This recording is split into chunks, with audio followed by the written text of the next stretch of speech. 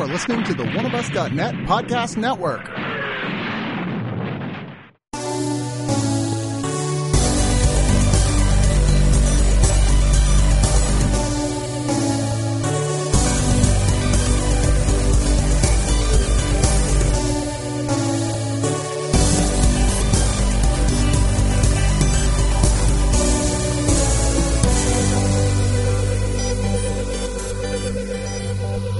Welcome to Digital Noise. I'm joined here by John Gulson. How are you, sir? I'm great. I am great. Great. He's got a cat next to him, purring like crazy. What could go wrong with life? And we're here, of course, to talk about all the Blu-rays and DVD home releases with our regular rotating cast show. First off, let me just say thanks once again to Oscar Blues Brewing. There are 4 brewpub locations, 2 in Colorado, 1 in North Carolina, and 1 in Austin, conveniently located like less than a mile from my house. So that's nice. But yeah, they supply OneOfUs.net with, alcohol, quite frankly, to give to our faithful podcasters when they come over. Because you know what? There's no surer way to get people to go, yes, I'll come to your house and do a podcast than to ply them with alcohol. You just give me water. I said you can have beer. They were the first craft brewery, of course, put beer in the can. Y'all have heard me say this already at this point, but it's true and worth noting. They were the first people to do that with their Dale's Pale Ale, but they have a lot of really great flavors. If you do get a chance to go to the brewery and do yourself a favor and do that, if you happen to live near one, check out my favorite, if it's still there, the seasonal Fugly, which is their fruit IPA. Quite good. Mixing with 2 Asian fruits, like odd Asian fruits, like the ugly fruit, and I think the kuzu fruit was the other one. It's really tasty. Also, of course, thanks to our subscribers. You guys are the only reason the show can keep going on, or anything on the site can keep going on. Without you, there is no OneOfUs.net. And we continue to have more new and cool things coming because of the fact that you let us do that. And we're deeply grateful. But with all that being said, let's get into the actual reviews. And if you're on the actual website, you'll see there's images of all the movies that we're talking about with time codes of when we talk about them. If you want to buy that movie, please click on those images and buy them from that buy link site because we get a nice little kickback to the site. So that's useful. In fact, you could go, I need a new washing machine. But I'll start from one of Digital Noise's links, and we get a kickback on the washing machine. That's always funny when you, because when you do offer like an affiliate thing like that, and you look and see what the purchases are, sometimes there are things that you didn't even. Yeah. You may have had the home releases open and discover that someone bought, like one time somebody bought, and I didn't link it out. This is when I was doing Gutters and Panels, like my comic site. It was like some comic trade paperback, and somebody bought a PlayStation 4. Yeah. And you get a nice little kickback from that. Yeah, there's one guy who bought a refrigerator through our links, and that was nice. Yeah. We got a nice it's like if you're spending the money anyways, it's nice to help the things you enjoy. Well, our first thing we're going to talk about is a Chilean drama that was the winner for Best Foreign Language Film at the 90th Academy Awards this year. A Fantastic Woman. And I really was sad I missed the original press screening for this one. It was one of those, it was just up against something else I couldn't see because I'd heard nothing but good stuff about this. And now having seen it on Blu-ray, I can say this was indeed an interesting little film. It was really good. I didn't know about it until Oscar night. It was not on my radar really at all. And I liked it. I think I probably am prejudiced, not against trans women. Oh God, here we go. No. Also, Star Wars Kelly Marie Tran is bullshit. I'm probably a little prejudiced when it comes to the Academy Awards and the foreign category. My assumption is always going to be that it's pretentious, and this movie completely lacks pretense. Like it is.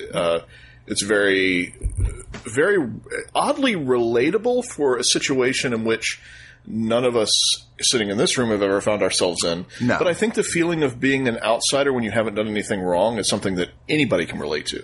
And the story follows Daniela Vega as Marina Vidal, who is indeed a real-life trans gender woman, and who was, interestingly, originally just brought in as a script consultant, and the director was so taken with her, he was like, have you would you consider playing the lead in this film? Which is kind of cool, I think. But when we first meet her, she's dating. She's a lounge singer, and she's dating a much older man, Orlando, who they seem to be having a solid relationship. But that night, he wakes up in a daze. Something's wrong. She gets him to the hospital and finds out that he has died of natural causes. Of course, immediately, because of the nature of the world we live in Chile, which is not, especially if you believe which I have no reason not to, from what this movie says, it's not very advanced in their thoughts about, anything other than cis-gendered people. Right off the bat, the police are questioning her. I mean, the guy died of a brain aneurysm. What do you want? Yeah. His whole family turns against her, and all she wants is to be there at his funeral. And they're like trying to say, no, we absolutely don't want you there. And it's kind of like the voyage of Marina as she's sort of going through some degree of self-discovery and some degree of just like, my cat is having a brain aneurysm. I don't know what's going on. The movie's really smart about the way it conveys information. Mm-hmm. And one of the things that I liked about it was that he was not, the family assumes that she's his secret shame. Right. That she's his fetishized side piece. But one of the things that the movie does early on is he has tickets for them to go travel. They're going to go vacation. They're going to spend some serious time off together around some different places. And so that's the kind of like smart filmmaking where it's like that lets you know that he was completely 100% comfortable accepting Marina on her own terms as a woman, was completely at ease with having her out in public. Like, for instance, we see them at the Chinese restaurant and he brings the people over to sing happy birthday. Mm-hmm. There's a lot in it that was very, the old maxim about movies, show don't tell. Mm-hmm. This movie did a great job of the show don't tell. Character motivations and the way that they perceived certain situations was done through their actions, not through their words. And I appreciate movies that do that. It's such a small thing, but it's like movies in general, should be smarter.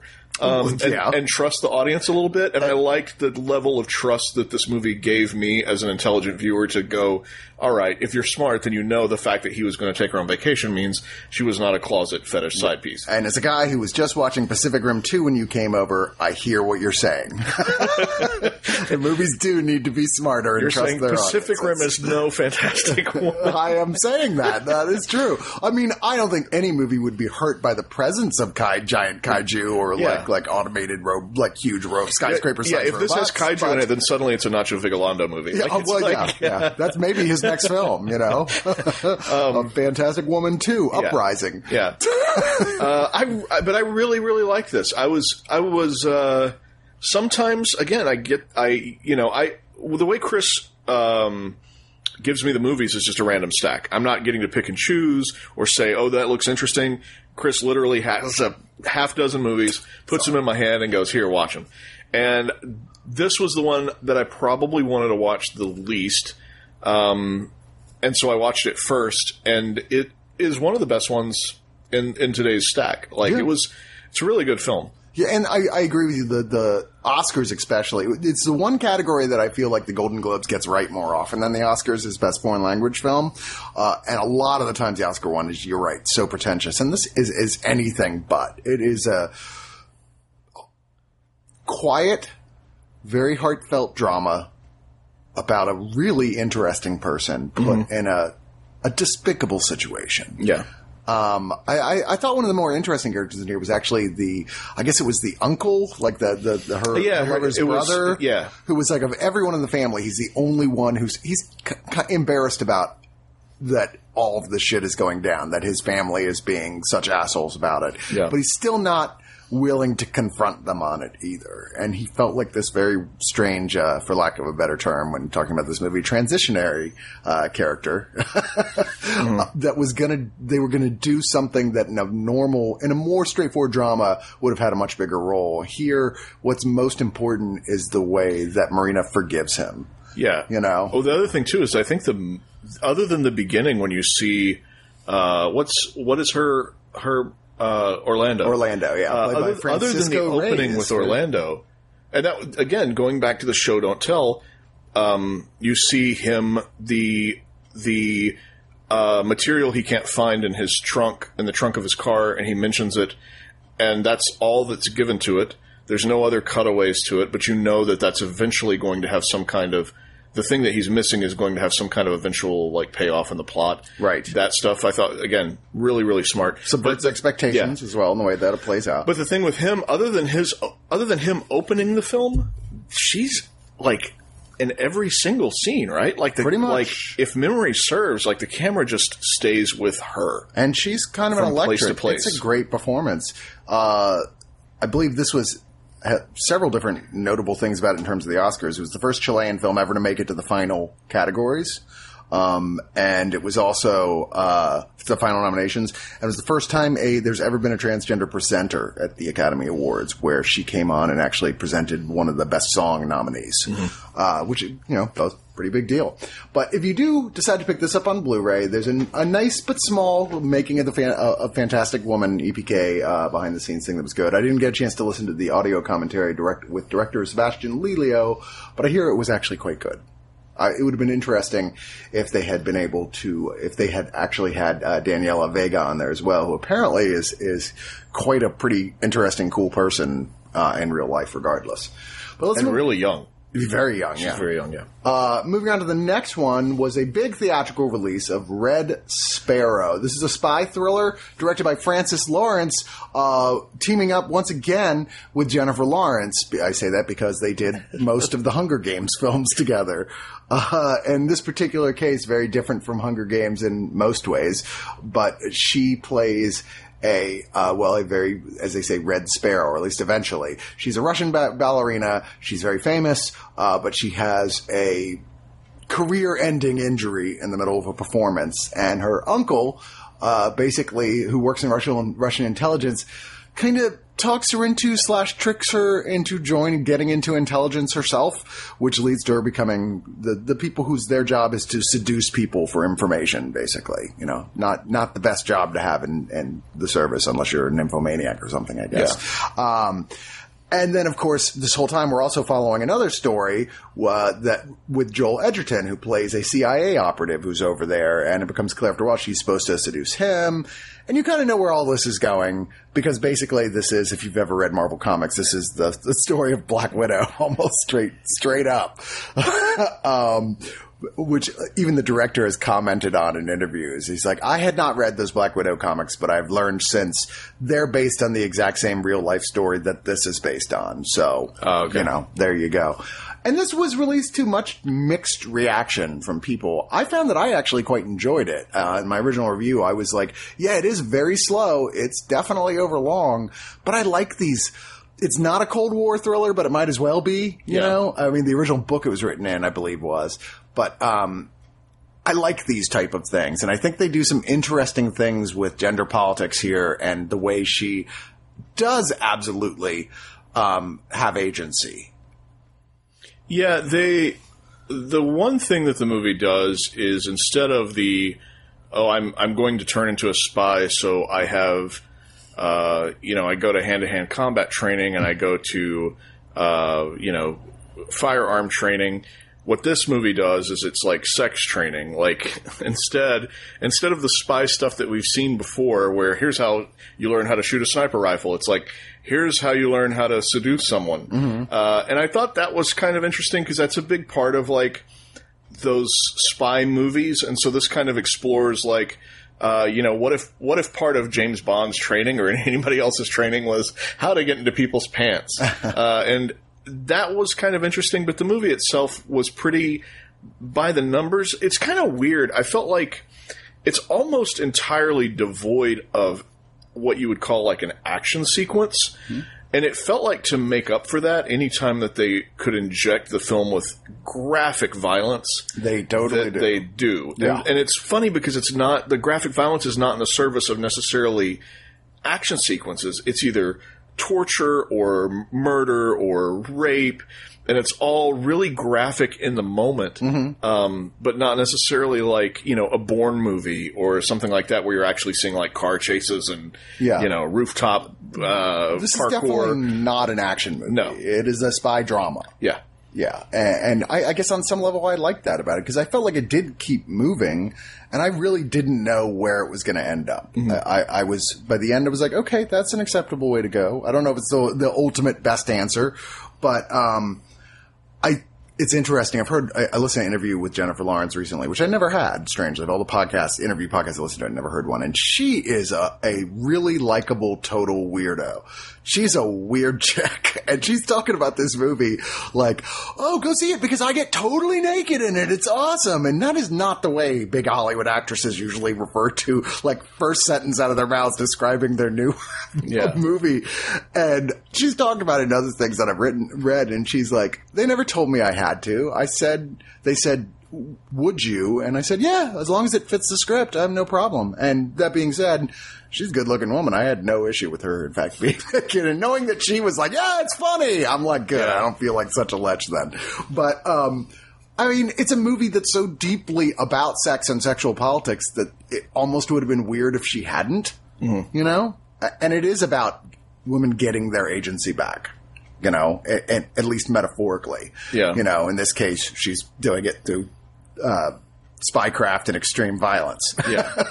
I thought it was fine. I had heard mixed things about it and could tell pretty quick that it was going to be fine. Sometimes a movie is sure-handed enough off the bat that you're like, okay, this is like, I can sort of get a feel for at least what this is, if not where it's going.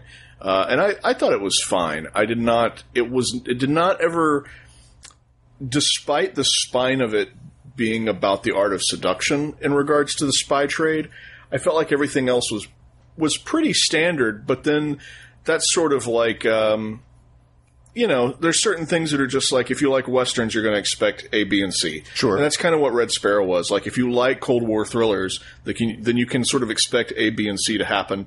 They happen in Red Sparrow. Yes. And I don't necessarily think that's a fault, but I'm not necessarily in love with those movies. So I thought it was fine. Yeah, I would agree with that. Also featuring Matthew Schoenaerts as her creepy uncle. Charlotte Rampling is the headmistress of the Teach You How to Be a Red Sparrow school. Mary Louise Parker as a U.S. diplomat. Ciarán Hinds is in this. Who am I missing? Hugh Corsi was the face Jeremy in this Irons? that I was going, who's that guy? Who is that guy? And I had to look it up, and I completely forgot that he's Captain Panaka in Star Wars Episode 1. Good Lord. See, I would forget that because I just haven't seen it. And he was just in the church. Yeah, we just reviewed the church. He wasn't just in the church. Well, no. I don't know. Like, I think this is well worth a look, especially if you like these type of spy thrillers. There's a bunch of EPK type making ofs that are all pretty respectable lengths looking at the various different things. But the best thing is probably the Welcome to Sparrow School, the ballets and stunts, which has Jennifer Lawrence learning how to do her own stunts, and some of the dancing, which she, in that interview I was listening to, she was like, oh no, I never danced a day in my life. This was all I was doing. And they put me, I was like, okay, 4 hours a day, every day for 3 months. She's like, oh, this sucks. She's honestly, it was a Marc Maron interview. If you get a chance at first, you think first 10 minutes, she's going to fucking walk out of the interview. She's like, and then you realize she's just fucking with him. And it's like, you are a weird chick. I like it. Not what you expect. Yeah, and there's things about the editing and scoring, and there's 12 and a half minutes of deleted scenes with optional commentary. So it's actually a pretty decent package of bonus features. Now we'll talk about something that makes Red Sparrow look like it's a G-rated kids film, and that is Black Venus. This coming from Arrow's collection. This is the re-release of a 2010 French drama film. It was nominated for the Golden Lion at the 67th Venice International Film Festival, where it won the Equal Opportunity Award. This is a movie that's been off to in my periphery vision on my list to catch up with eventually. I remember hearing about it back when it came out and going, oh, that sounds interesting. And then it kind of got lost in the murks of all the other things I haven't seen that I meant to get around to seeing. But following a very interesting, very true life disturbing story of the Hottentot Venus, Sarah Bartman, who was taken from Cape Town, South Africa, and brought to England and France to exhibit as being sort of like a primordial woman, because partially that she had a really gigantic arse. And as well, as we see in the very beginning of the movie, very outsized labia. And apparently, and this is like an interesting bit of history that goes along with this, the Khoikhoi, which is the tribe that she was with, they practiced genital mutilation in the young teen girls. And so you have all these Dutch colonists on the Cape of Africa who assume that this is the way that the tribe's women are born, versus the reality of the situation, which is the Khoikhoi were mutilating the women. Right. And the film starts with a science school after we see she's already gone, passing around her dissected vagina around people in a glass jar, which is a very disturbing way to start a film that you're not even close to as disturbing as this movie gets. And you almost want to call it, and I've heard arguments on both sides that the film itself is exploitation. Yeah. It's hard to... So, I think... Here's my deal with it. I don't think that there's a couple things going against Abdelatif. Is that how you say his name? Your guess is as good as mine. Kachiche? Tunisian French. I'm going to say Kachiche. Kachiche. He directed... So, first of all, I think it's important to know that if you believe the actresses on the set of Blue is the Warmest Color, that he used those actresses as his own... for his own titillation. I think it's important to know that watching Black Venus, because there's so much wanton nudity and perversity on display that I could not separate the actions of the director on another film with what was going on screen here. I think the other thing that's missing, too, is a black woman's perspective, just flat out.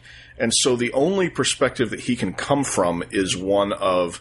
I can't believe we as a world ever did something so horrible. And so it stays in the brutality for its entire running time, which is almost 3 hours. It's punishingly brutal. Oh, yeah. And that's the only real thing that it has to show is the dehumanization of Sarah Bartman. And I think...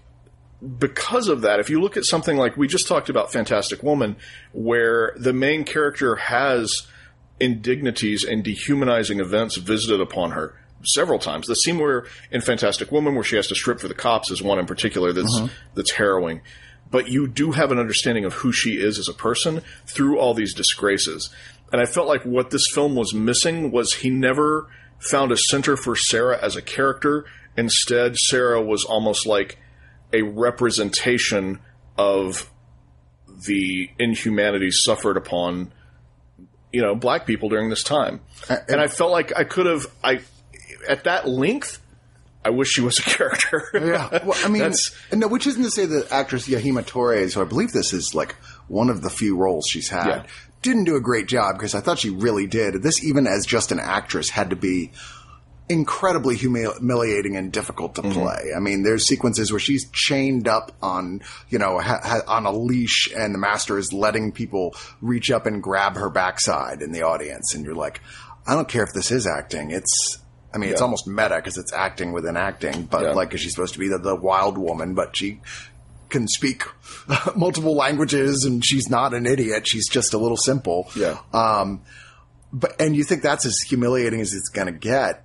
Oh my God, this thing goes to places so dark, I thought there was no way they were going to go there. And it's all true as I read after the fact.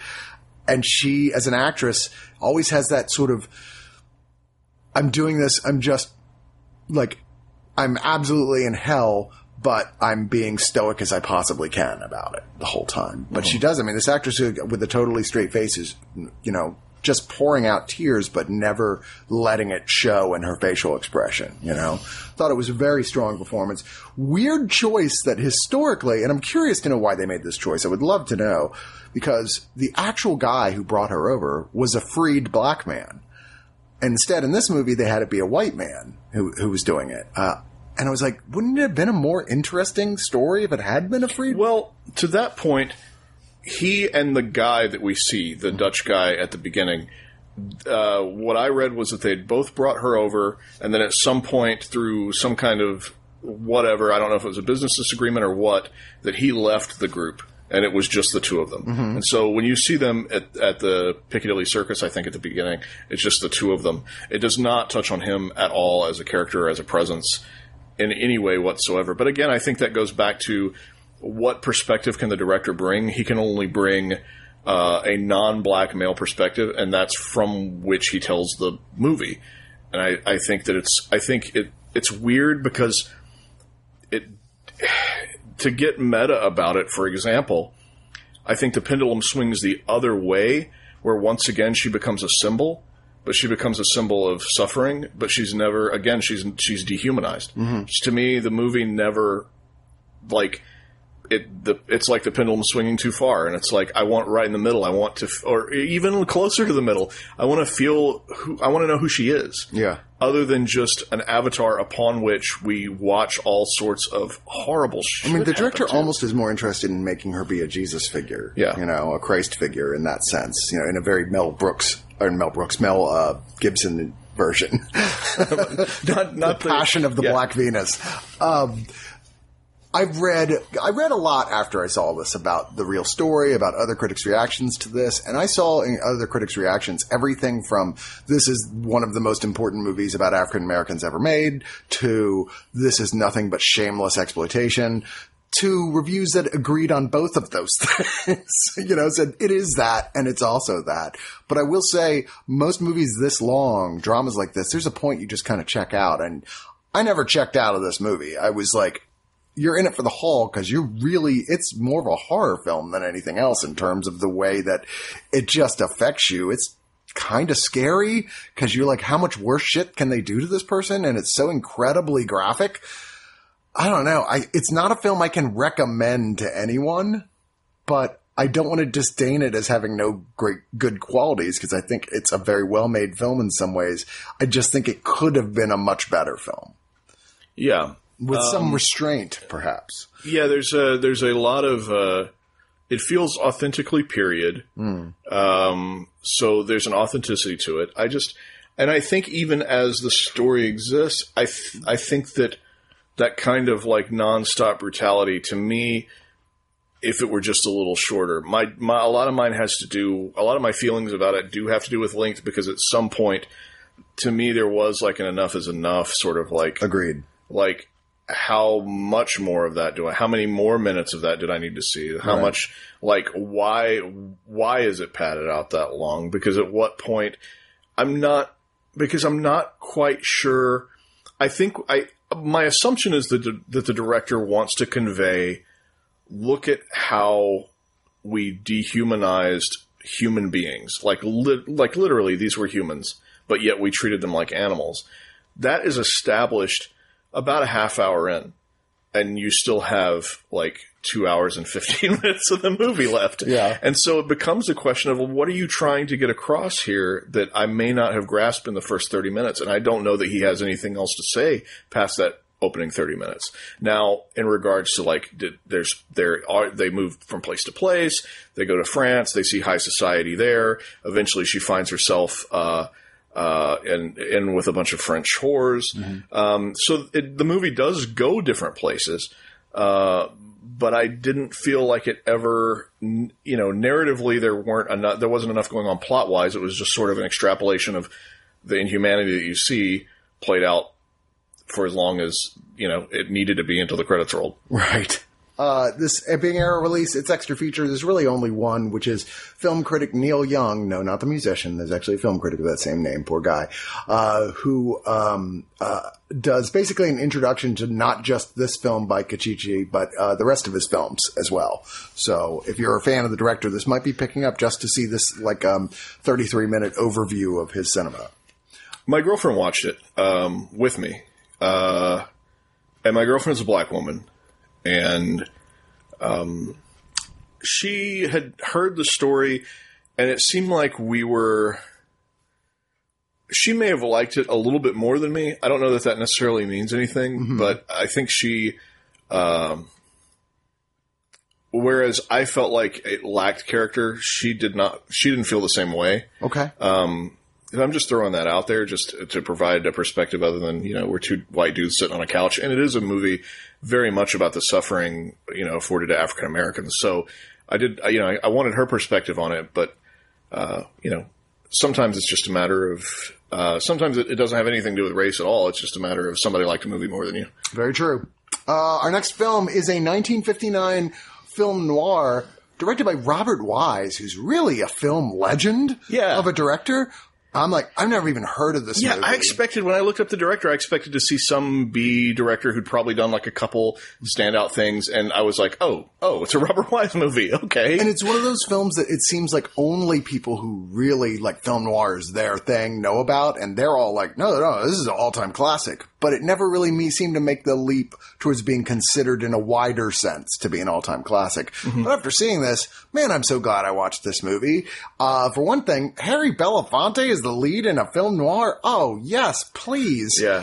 Who is great. This is jazzy, and it's fun, and then it's so dark you can't believe it, and then it's smart. Like, its symbols are obvious would be too simple of a way of putting it. There's something about it that has a very modern sensibility. Yeah. And I say that even though it's black and white and it is very like late 50s jazz and like obviously it feels quote unquote old, but there's something about the frankness of there's something about the way that the characters are drawn in and the frankness of the situation that it felt very modern. It felt like literally somebody could just update the sets and clothing and remake it as it is. I kind of agree with you on that. The plot is Ed Begley, yes, that's right, Ed Begley Jr.'s father is a former policeman who was ruined when he wouldn't cooperate on a state crime investigation. So he's lost his job, and he's hooked up with two people he knew from his job. Earl Slater, played by Robert Ryan, who's an ex-con, and then Harry Belafonte, who is a nightclub entertainer, who he doesn't want the job, but he's addicted to gambling and is so deep in debt that he's kind of out of choices at this point. And the ex-con is a racist, which is obviously not a great team up here. No. And a lot of the core of this movie is indeed about that differential. Talk about show don't tell. Yeah. So he rides the elevator up with the black elevator operator who's making conversation, and Robert Ryan does not say a word to him and gets off the elevator. 10 minutes later, you see Harry Belafonte get in the elevator and just completely shoot the shit with the elevator guy. Right. Just, making friendly small talk. And I'm like, all right, there you go. That's how you do it, movies. That's how you do it. That's very true. Trust us. You don't need to explain it to us. Just show that what we need to know about the characters. Yeah. Because Harry Belafonte is a really likable character on this thing on the whole. That's the other thing, too, that not just is it a matter of like, it's not just a matter of racism where this one guy that's sort of a crook doesn't like this other guy that's sort of a crook just because he's black. There's also this world that neither of the men know about that the audience does, which is that Harry Belafonte is leading a pretty upper middle class life. He appears to be like the featured performer at a jazz club. He has a wife who he's on the outs with because of his gambling and because he kind of hangs out with, hoodlums, right. that she is taking his daughter away, and he has a social stature, whereas Robert Ryan is like a loser who is being supported by his live-in girlfriend, Shelley Winters. Yeah. And is like, and can't do anything right and has a violent temper. And socially, like just the two men socially, like even if it removed black and white, like one of them is in a completely different place than the other one, but the one that's has less social status pictures in his head that he's higher, just based on his color of skin. It was really cool to movies like Heat and things like that, where you see these characters that are mixed up in this criminal world and you kind of go home with them for a moment. Mm-hmm. Very few of them really pay off in the overall culmination of the job, the quote-unquote job. Right. And this one in particular, I thought all the information that you had about him and all the information that you had about him really helped and enhanced the job. By the time it got to the end where they're actually pulling it off, I was completely invested, and it wasn't that I was rooting, there was a sense of dread because I knew that guy's racism was going to fuck him up. Of course. And the whole time I was watching, I was just like, how is his racism going to fuck things up? And that's what you wait for. And the literally explosive ending. And I did feel like that very, very end, like there's a shot where the camera pans over to a sign that says "Stop, Dead End." I was like, come on. That was really so on the nose, it was ridiculous. Yeah. You're like, yeah, we already got it once. Of like, racism leads nowhere but to mutually assured destruction. Yeah. Do you notice all every nook and cranny of this film is like familiar faces? Like, I think Cicely Tyson shows up. Tyne Daly is a girl at a bar. Gloria Graham. Trapper John from MASH. Yep. He was in there. Yeah, I know he's always just going to be Trapper John from MASH to me. It's like, what's that guy's name? I think this is a forgotten noir that is well worth rediscovering, quite frankly. Really, really interesting. I'd say even if you like stuff like Reservoir Dogs, like it's very much that type of movie. It's people with conflicting personalities that have to get along in order to do the job that's in front of them. And you're like, there's no way Tarantino didn't know about this movie. Yeah. There's no way. Highly recommended. Next up is another Arrow release, and one that I will give my recommendation to, but only in that sort of like, this thing is so insanely put together in a bad movie sort of way that it makes it very entertaining, is Death Smiles on a Murderer. I can't help but feel this whole thing was totally destroyed in the editing room. Like, it feels like it used to be a straight linear story, and that someone goes, this doesn't work. Let's mix it all up. And then it'll feel like it's a bunch more types of movies than it really is. Because at one point, I mean, it's nonstop, like, throwing nods to Edgar Allan Poe, which really, considering everything else that's going on, there's no reason for. There's a Victor Frankenstein-like character played by Klaus Kinski that is in it just to be a plot device, basically, briefly. There's, like, a ghost incest brother. It's hard to explain this in a very straightforward way as the film puts it out there. In fact, even the Wikipedia page doesn't acknowledge the non-linearness of the story and just tells the whole story in the actual assemblage of the order in which things actually happened, which is I've never seen before, which makes me think there had to be another cut of this floating around out here somewhere. But it's this genuinely gorgeous actress, Ewa Aulin, who plays Greta von Holstein. And she was, I believe, if I'm not mistaken, she was played the title character in the film Candy, which was kind of a cult sexy hit with John Huston and Ringo Starr, Walter Matthau, James Coburn, Richard Burton, and Marlon Brando. She kind of is one of those people. She's had a few films where she was just that, oh my God, this girl's so amazing. And this was one of the others. But yeah, we see her, we see that when we first meet her, she's dead and her brother's mourning her, but then it flashes to she's not dead and she's in a carriage, and the carriage gets in an accident where the carriage driver is really graphically killed. Like, whoa, holy shit. And she's rescued from the carriage by this rich family living in a castle there, but she's got total amnesia. She can't remember who she is or where she's from, but they bring her in. Meanwhile, various people are hallucinating. The brother we saw in the beginning, who it's already been made clear that they had some kind of incest thing going on, but he's like a ghost. Like, he appears and disappears, but he can kill people because we see him do it. I still, at the end of the movie, that was like, I have no idea what that was all about, where that even came from. But this thing goes along, and I guess there's a point that it finally, you go, oh, okay, I see how most of these things fit together in a story. There's a part where somebody gets shot in the face with a shotgun, and it looks like somebody put, like meat-filled marinara sauce, like, just dumped it directly on their face. It is not a great physical effect, that is for sure. But that's what I'm saying. This movie is so crazy. And it was, when they started filming it, it was going to be a totally different type of movie. It was going to be more of a straightforward giallo. And somewhere along the line, they just kind of lost their minds and made this really weird fucking movie that makes almost no sense that you get here. I mean, it really is one of those, like, I kind of have to recommend it to people who are like, oh, we're having a bad movie night. This would be a good bad movie night movie. Most of his movies are good bad movie night, but this is Joe D'Amato. Yeah, who's kind of the king of that. Not the biggest fan. I when I found out who directed this, I was like, oh, okay. Having seen Black Emanuelle. I was like, I had a certain. It was actually a little more subdued and like trying to be classy. I think his reach overextends his grasp. Mm-hmm. I don't think he is a good enough. He made a lot of schlock, and he made a lot of trash, and he made a lot of porn. Yeah. And did that knowing, like, one of those filmmakers where it was a business and he's literally, like, cranking out crap. This felt like something where he was aiming for something more artful. But again, I think his reach overextends his grasp. Yeah. I don't think he has the skill set to create something artful. It's absolute nonsense. It doesn't work at all, but that's, like I said, it's on that level that I was enjoying it. Because it just, every time you think, you know, you get a handle on what this film is trying to be, it does something else that's really stupid to do in a movie that makes no sense in the context. And I was just like, what the fuck, movie? What are you... Like I said, all the Edgar Allan Poe stuff, every time they did one of those, I was like, why is this in the movie?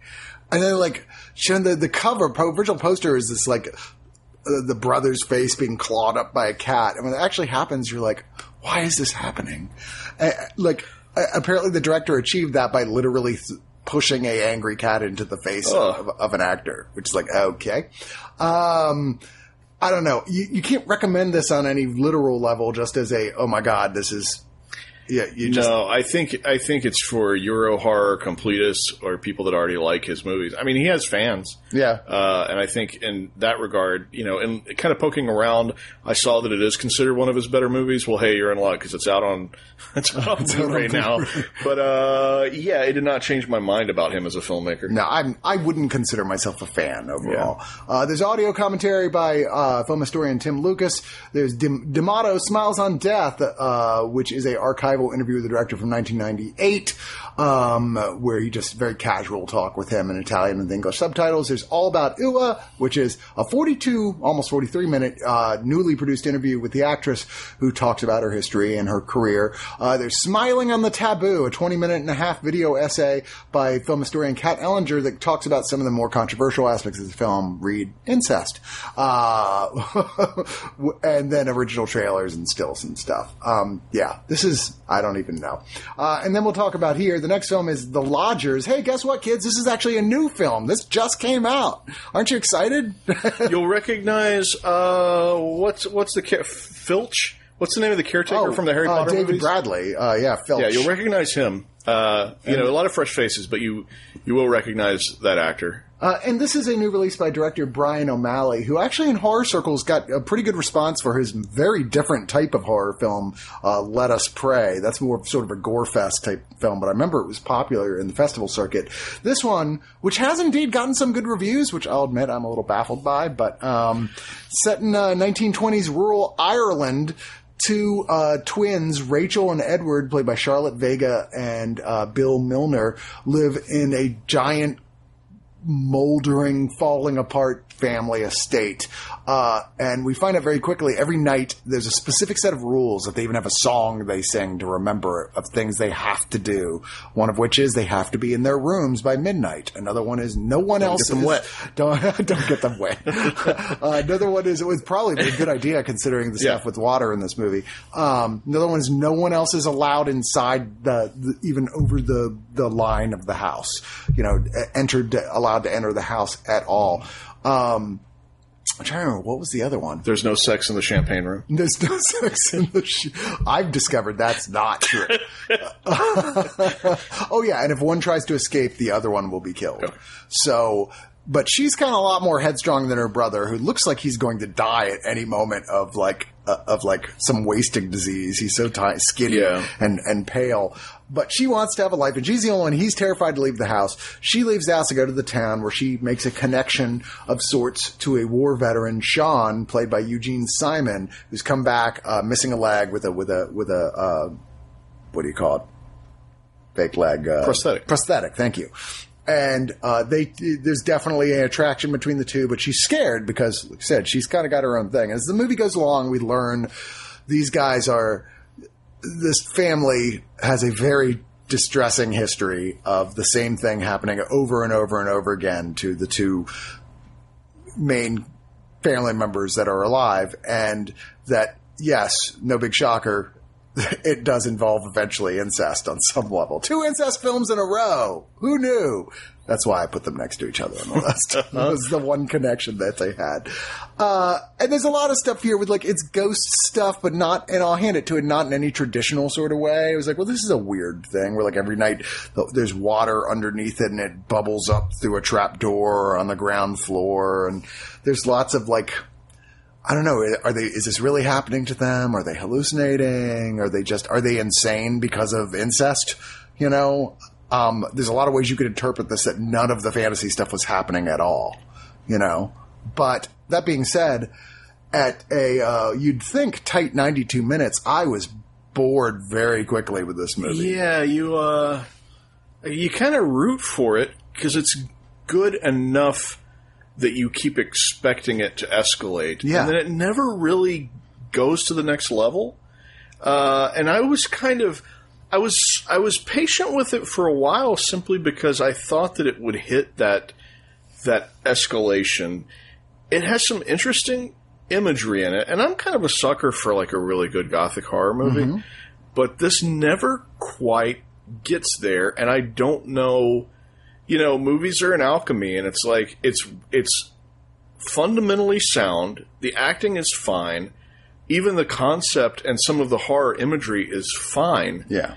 But for whatever reason, it never gets there, and I don't know what ingredient it was missing to have it click into place. But none of the pieces really click. I would argue because there's absolutely no surprises past the first 20 minutes. You pretty much figure out everything this movie is going to do in the first 20 minutes. Yeah, you know, and it acts like you're supposed to be really surprised at some of the reveals. You're like, you've pretty much spelled this out from us for the beginning, so I don't know what you're wanting me to do, gasp and clutch my pearls, but yeah, I don't know. I just found this thoroughly, like, an almost ran, but it desperately needed 2 or 3 more script passes. Beautiful looking, though. Yeah, it's an odd duck. I wish that I could. It's weird that I almost wish I could either say it was bad or say it was good, but it's just sort of like I kind of weirdly feel sorry for it because it's so much. All the ingredients are there, and I don't know why the cake didn't come together. Yeah, it's too many old tropes, too predictable.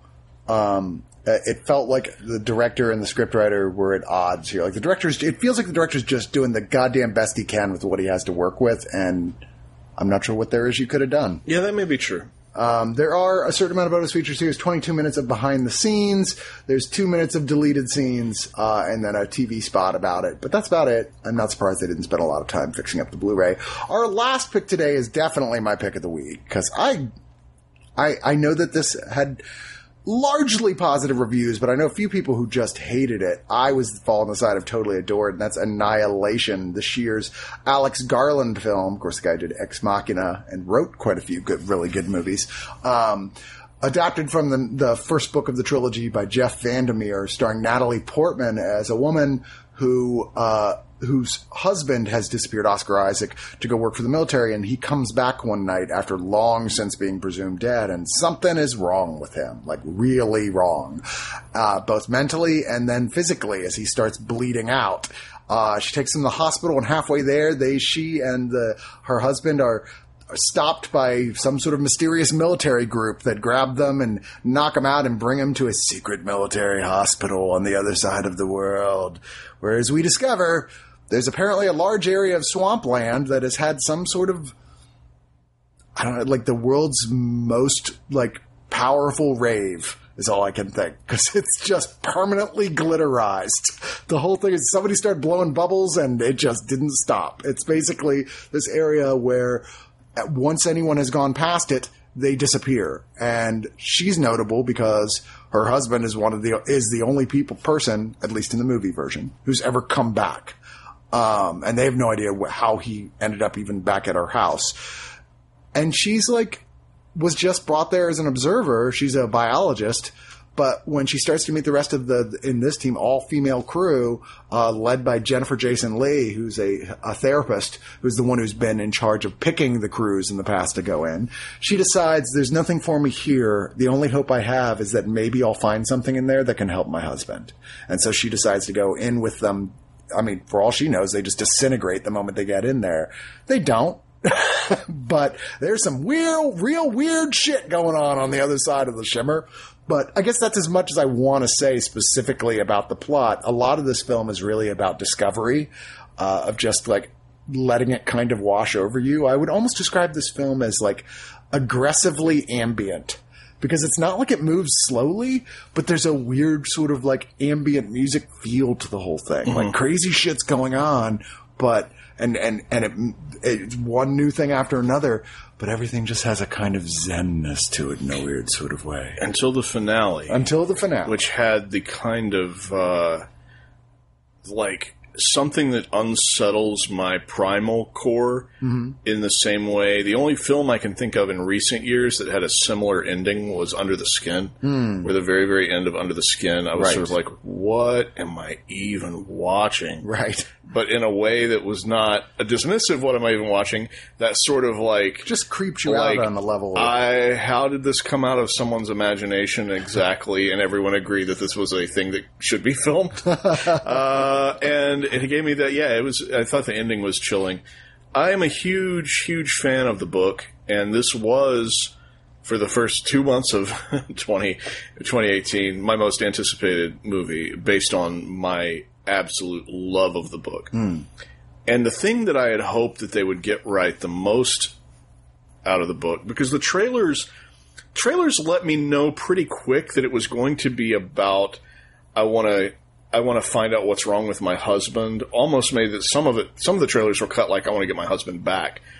And in the book, that's not the deal. Right. And so I automatically knew, okay, plot-wise, this looks way, way different.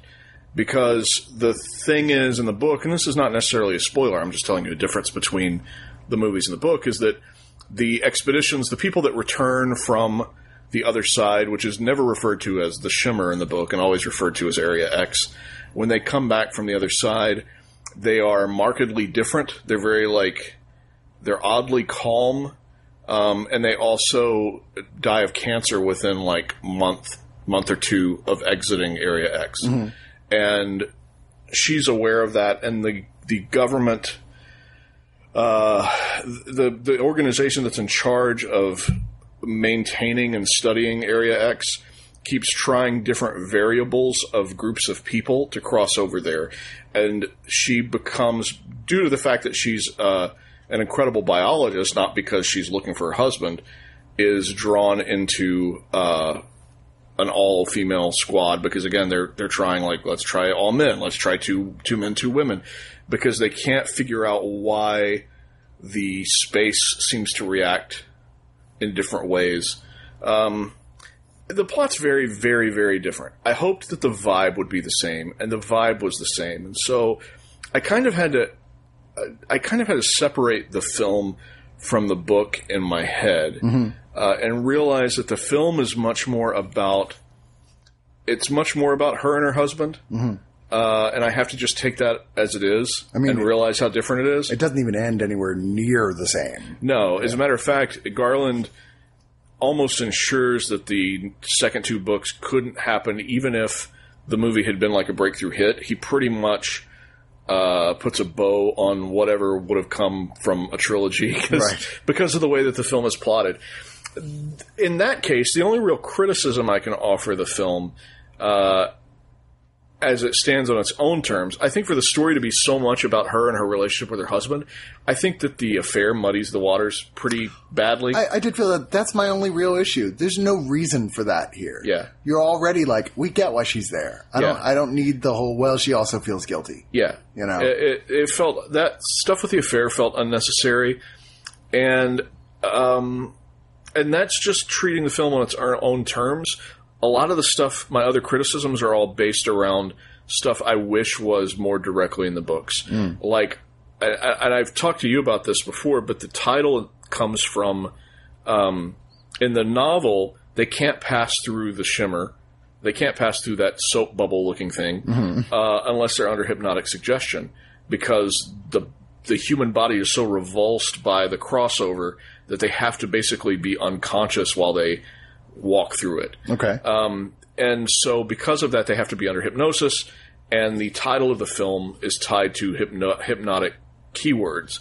One of the great things about the novel is that they figure out pretty early on that the Jennifer Jason Leigh character can manipulate them with code words, and so none of them have any free will when they're over there, because all she has to do is say the words, and they'll carry out her commands. But none of that is a part of this. None of that is in the movie at all. So certain things like that where I'm like left going like, why would you cut that? That's so good, and it's so chilling and weird in the book, because Natalie Portman will go to bed at night, her character, the biologist will go to bed at night in the novel, and wake up and not know whether or not she had carried out a bunch of orders from the psychologist during the night. Right. And that paranoid stuff is so good. I would say if you've seen the movie and you like it at all, you have to read the book. I would say if you saw the movie and you hated it, the book's really, really good, and it's a completely different experience than the movie. But again, I don't want to dominate this conversation, but to me it was all about tone. Could I get the specific creep out feelings, the weird, unsettling to my core feeling from the book? Could the movie provide the same thing? And at the end of the day, the movie did. It did it it went a completely different route to get to that point, but that stuff still stuck. And I was like, I cannot deny the power of the imagery that I'm seeing at the end of this movie that still unsettles me in the same way that the book did, despite them being different. And I'll say, and this seems to be a source of frustration for people who I know who didn't care for the film, you don't have to understand absolutely everything for a sci-fi movie to be a good film.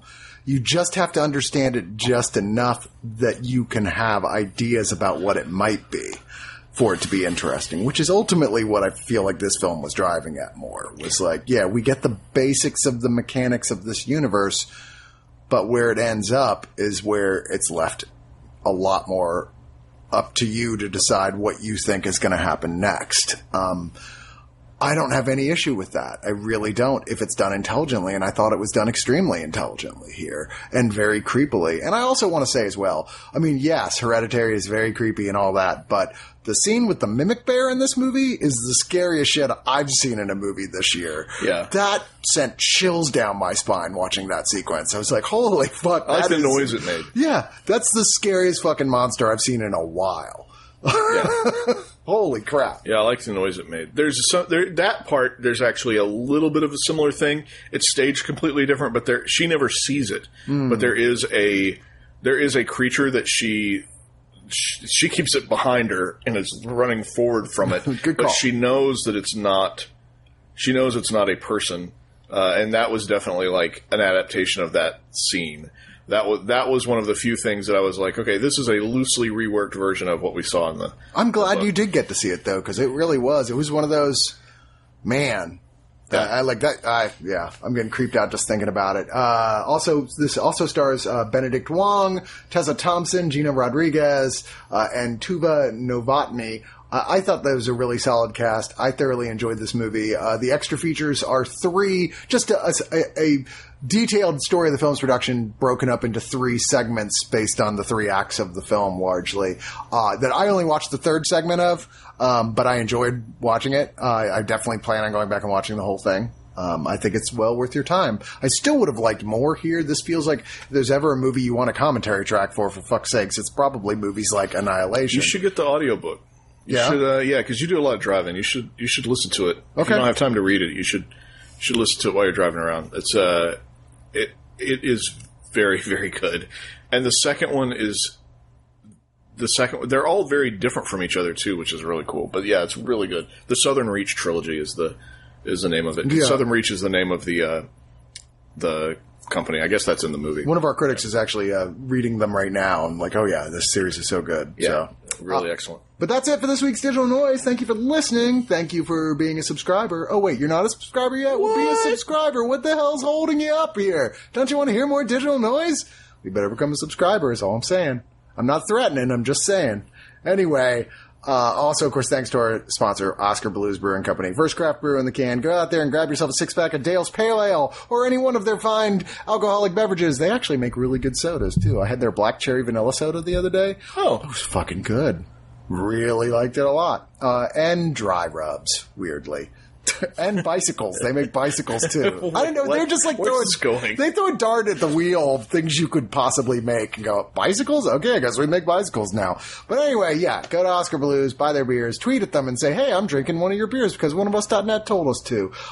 We'll be back in probably just under a week with more. I know poor Aaron, who has to go out of town for like a month, is frantically trying to get through his stack of movies right now so he can before his leaving town date. So hopefully that'll get done and we'll have those. But anyway, thank you so much, John. Is there anywhere you want to tell people to find you online? Can I promote something? Absolutely. Please do. Hey, here in town, I am heavily involved with performing comedy at the Fallout Theater. And Fallout right now is, they've got a Kickstarter. It was the New Movement Theater. They changed management, changed ownership, and they want to make some major improvements to the facility. And so they have a Kickstarter going right now. We're hoping it's successful so that the money can go towards, we want to fix the bathrooms. We want to provide, just better amenities and make it a nicer place, but also still keep the lights on because it's sort of like a fork in the road of one or the other. They can just keep functioning as is, or ask for help. Right. So they're asking for help. So go to Kickstarter, search for Fallout Theater, and if you can, give $1, share that you gave $1, and then that can go to somebody else who can give $1, because that's how those things roll. Don't just look and go, well, I don't want to spend $50 to get the t-shirt. Don't spend $50 to get the t-shirt then. All it takes is $1 and a share, because you never know if the next person might be the person that throws it some money. There you go. You heard the man. That was a direct call to action. Do it. Seriously. Do it. Thanks, John. We'll be back very shortly with more Digital Noise.